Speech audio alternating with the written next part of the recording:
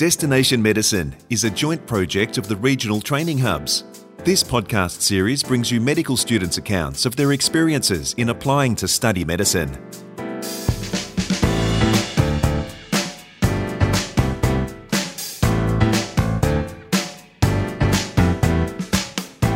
Welcome to Destination Medicine. I'm Nicole Goodman. If you're looking to get into a career in medicine, do your research into what universities have to offer and what they expect from an applicant. That's the advice from Chelsea Avers, a fifth-year medical student at the University of Adelaide. Originally from Mildura, she applied to several universities and took advantage of the scholarships available, some of which apply to rural students and those facing financial difficulties. Currently, she's living in Broken Hill as part of a 12-month placement at the Rural Clinical School campus there. A valuable experience to be sure, and as you'll hear in a moment, it's helped her develop confidence and independence out in the field. Chelsea's always loved caring for animals. In fact, she had thought about becoming a vet, and at 14, she worked at a veterinary hospital. But that experience, as she tells Chris Ashmore, nudged her into a different path toward human healthcare and, encouraged by one of her teachers, into medicine. But first, Chelsea reflects on what sparked her interest in medicine. One of my high school biology teachers, Miss Rupa, really wanted me to study medicine. I think she thought that I was capable and she really pushed me to do well. And I was really competitive back in high school, so I wanted a challenge, and she'd get me to do lots of multiple choice questions at home and then she'd mark my work. Yeah, and she put in a lot of work to help me do well. She helped you with preparing for learning about medicine, is that right? Yeah, so she was my biology teacher, so I guess she taught me all of the biology, the underlying science behind medicine and all the things that I needed to know, which is like a foundation.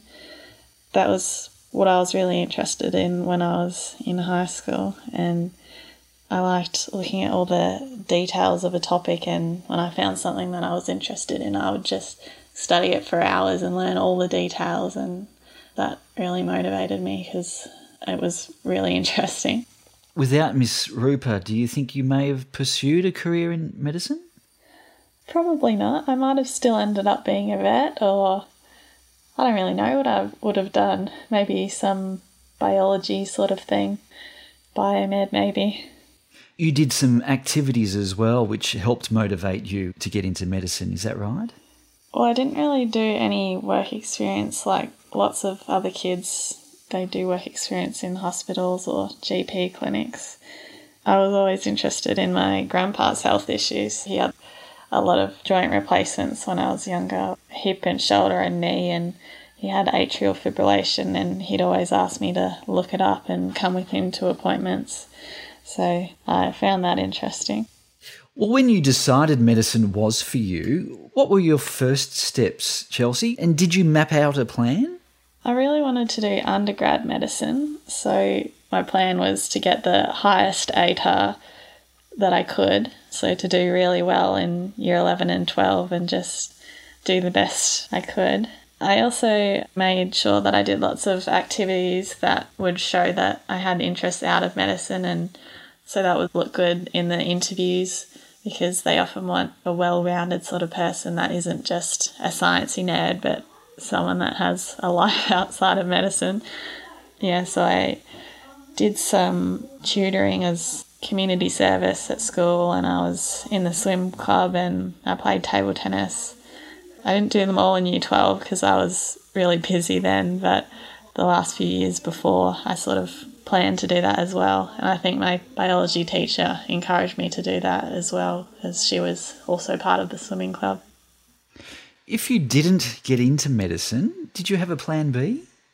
I probably would have done a biomedicine degree and then tried to swap across, or done postgrad. I guess I was just really determined to do undergrad, so I didn't really put too much thought into what I would do if I didn't get in. Did you apply to many universities?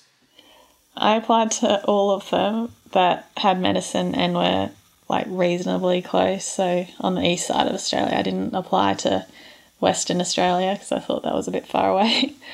It didn't really matter to me where I went as long as I was doing what I wanted to do. So yeah, I applied everywhere and I got an early round offer from the University of Tasmania about halfway through Year 12. So that took a lot of the stress away, but I still needed to get a certain ATAR to get in there. But that's still quite far away from where I lived in Mildura. So I got an offer from Adelaide later on and I decided to choose that one.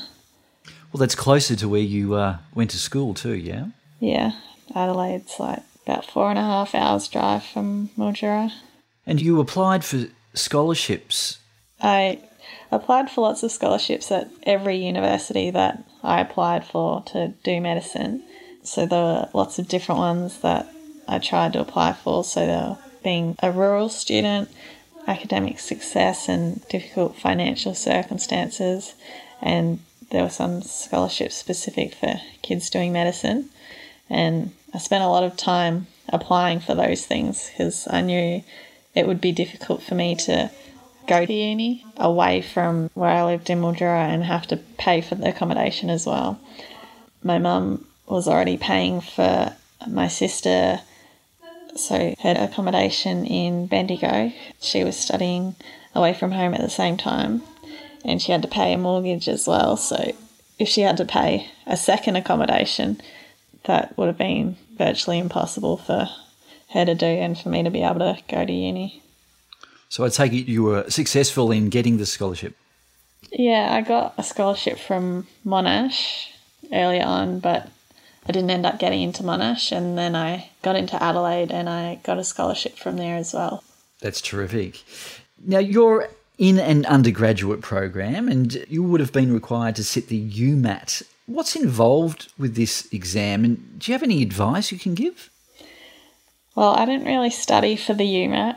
There are lots of classes in the city and online tests and things you can do to prepare for it, but I didn't really do that. I should have, now that I think about it, and I just thought it was supposed to be like an IQ test and not something you can really study for. That's sort of the aim of it, to figure out your underlying skills in intelligence and pattern recognition and that kind of thing. So I didn't really try and study for it, but heaps of other kids did, and that's probably why I didn't do very well in it in the end. So I would definitely recommend trying to study it, not do what I did. So yeah, some unis consider the UMAT a lot more in terms of applications. So the ones that I got into didn't really consider the UMAT as importantly as unis like Monash. They focused more on your ATAR and an application letter or an interview. So that was better for me. And what about the interview process itself? Any tips you can give on that? Again, for the first one, I didn't prepare much at all, and I realised later that I should have, and that lots of other students had been doing mock interviews and writing down answers to questions. But again, I didn't really know anyone else doing it, so I didn't really know what I was supposed to be doing. So my first interview was in Townsville for James Cook Uni, and I was really nervous and I panicked and said a lot of stupid things. I was a bit disappointed, but I guess flying all the way there, realised just how difficult it would be to live so far away from my family if I went there, so I wasn't too disappointed in the end. And then that made me realise what I needed to do to prepare for the next interview in Adelaide. So I guess it was good that I had that one first and messed that up so that I could prepare better for the second one. Blessing in disguise. Yeah. So you did an interview at the University of Adelaide. Tell me a bit about that. Was that a bit nerve-wracking? Yeah, it definitely was, but somehow I managed to stay calm in that one, and I just took my time to answer the questions and figure out what they wanted me to say, and I had looked up the kind of qualities they were looking for and tried to project that. there were 3 stations that were about 20 minutes each. It's a bit hard for me to remember now because it was so long ago. But they ask lots of strange questions that don't have a right or wrong answer, and you just have to sort of think about it and work out different options and the best kind of thing that you could do. And there were lots of questions about leadership and community involvement, so I was glad that I did do those activities back when I was in high school. I think what they want to see when what they're looking for is leadership qualities and your ability to work well with others, and if you show that you can get along with other people, that's what they're looking for. And they did ask some questions about my involvement with my community and some rural health issues like GP shortages, and so I talked a bit about that because living in Mildura I had experienced how hard it is to get into a doctor. So if you're from a rural area, then it's good to show that and show that you care about being from a rural area, because there's lots of specific positions for rural students, and if you show that you want to go back to a rural area, then they might be more likely to give you one of those positions, and it's sort of a different way to get in. Well, you must have done all right because you got accepted. Now, there are a lot of different study techniques. How did you find the right one for you? I guess I studied a lot, so I just sort of developed some habits and patterns of things that I like to do. I guess I'm a visual learner, so I like to write everything down by hand. I had heaps and heaps of notebooks just filled with my writing, and I always use lots of different colours and stuck in pictures. And if I need to look up a picture of something like a disease, then I'll look at like 10 different pictures to try and get an idea of what it looks like. So it's sort of hard when you can't see it in real life, so I like to get lots of different images to try and get that picture in my head. So when you're on placement, you start seeing things in real life. Everything sort of fits together, but when you're doing it just online, it's sometimes a bit hard to figure out what it would be like in real life. Now, I understand you're currently on a 12-month placement studying at the Rural Clinical School campus in Broken Hill.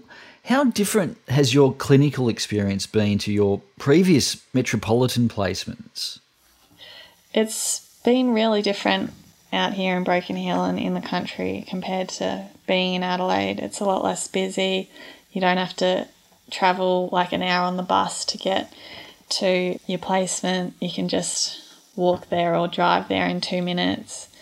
And in the ward, a lot of the doctors are really keen to teach, and they're often locum doctors, so they come out here for a bit of a change, and they've all been really nice and interested in teaching, and they teach things at sort of my level, a level that I can understand, whereas a lot of doctors in the past few years at the RA and those specialist clinics, they often taught things at like a really complicated level. So they're all like super specialist cardiologists and endocrinologists, and they were trying to teach us, but it wasn't really at a level that I could understand at that point. So yeah, it's been a lot better for me, and it's a lot more patient-centred, and the doctors spend a lot more time with each patient rather than 20 or 30 patients and 1 or 2 minutes each. The doctors actually have more time to talk to each individual patient and explain things, and it's just a lot nicer. And it's better being in the one hospital for me because I have like a lot of anxiety, so changing placements and hospitals and having to get to know everyone every few months was always difficult, whereas being at the same hospital I sort of have gotten to know everyone, and it's a lot easier, and it's helped me become more confident. Yeah. Well, it's terrific. And I suppose just something related is this term called imposter syndrome, and a lot of people in medicine have imposter syndrome. Do you feel that you have at times imposter syndrome, and if you do, how do you deal with it? I do occasionally feel like it. Not that often. More when I was in Menindee, I felt like I had that a lot because I was the only med student there, and it was a clinic run by nurses. So it's just a small little town about an hour out of Broken Hill. And so I was sort of expected to talk to the patients and ask them about their symptoms and do histories and exams and take bloods and do their vital signs, and then do a handover to the RFDS doctor on the phone.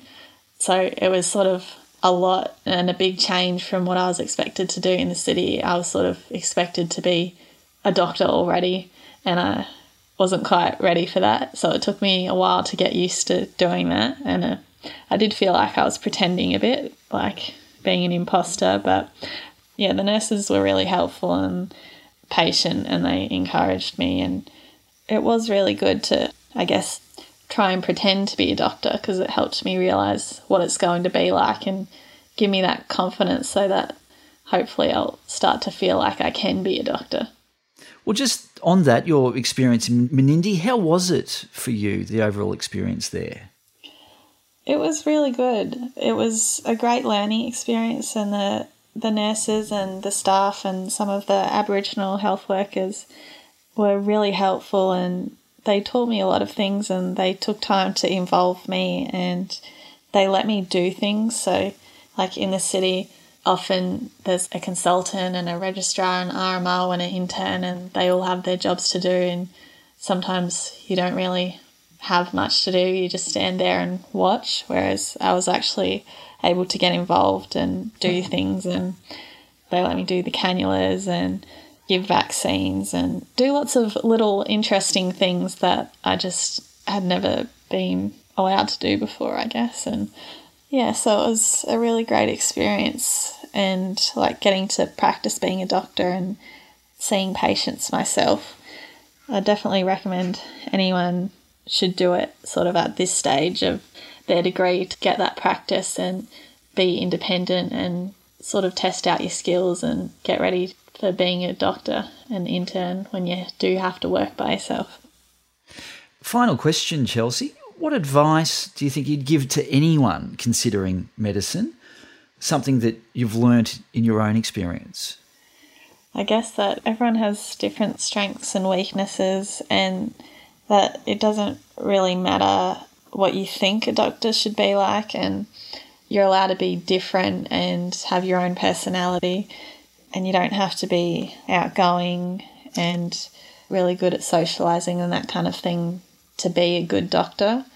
It's okay to be quiet and to get anxious and to feel a bit overwhelmed at times. It doesn't mean you can't be a doctor. It just means you might have to work a little bit harder. And also, if you fail, it doesn't mean you can't be a doctor. You just might take a little extra time to do it. So you shouldn't give up. And if that's really what you want to do, you should just keep trying and not put too much blame on yourself and put too much pressure on yourself, and ask for help when you need it. That's Chelsea Avers, fifth-year medical student at the University of Adelaide. We trust you've enjoyed this episode of Destination Medicine, a joint project of the regional training hubs. The hubs are supported by funding from the Australian Government under the Rural Health Multidisciplinary Training Program.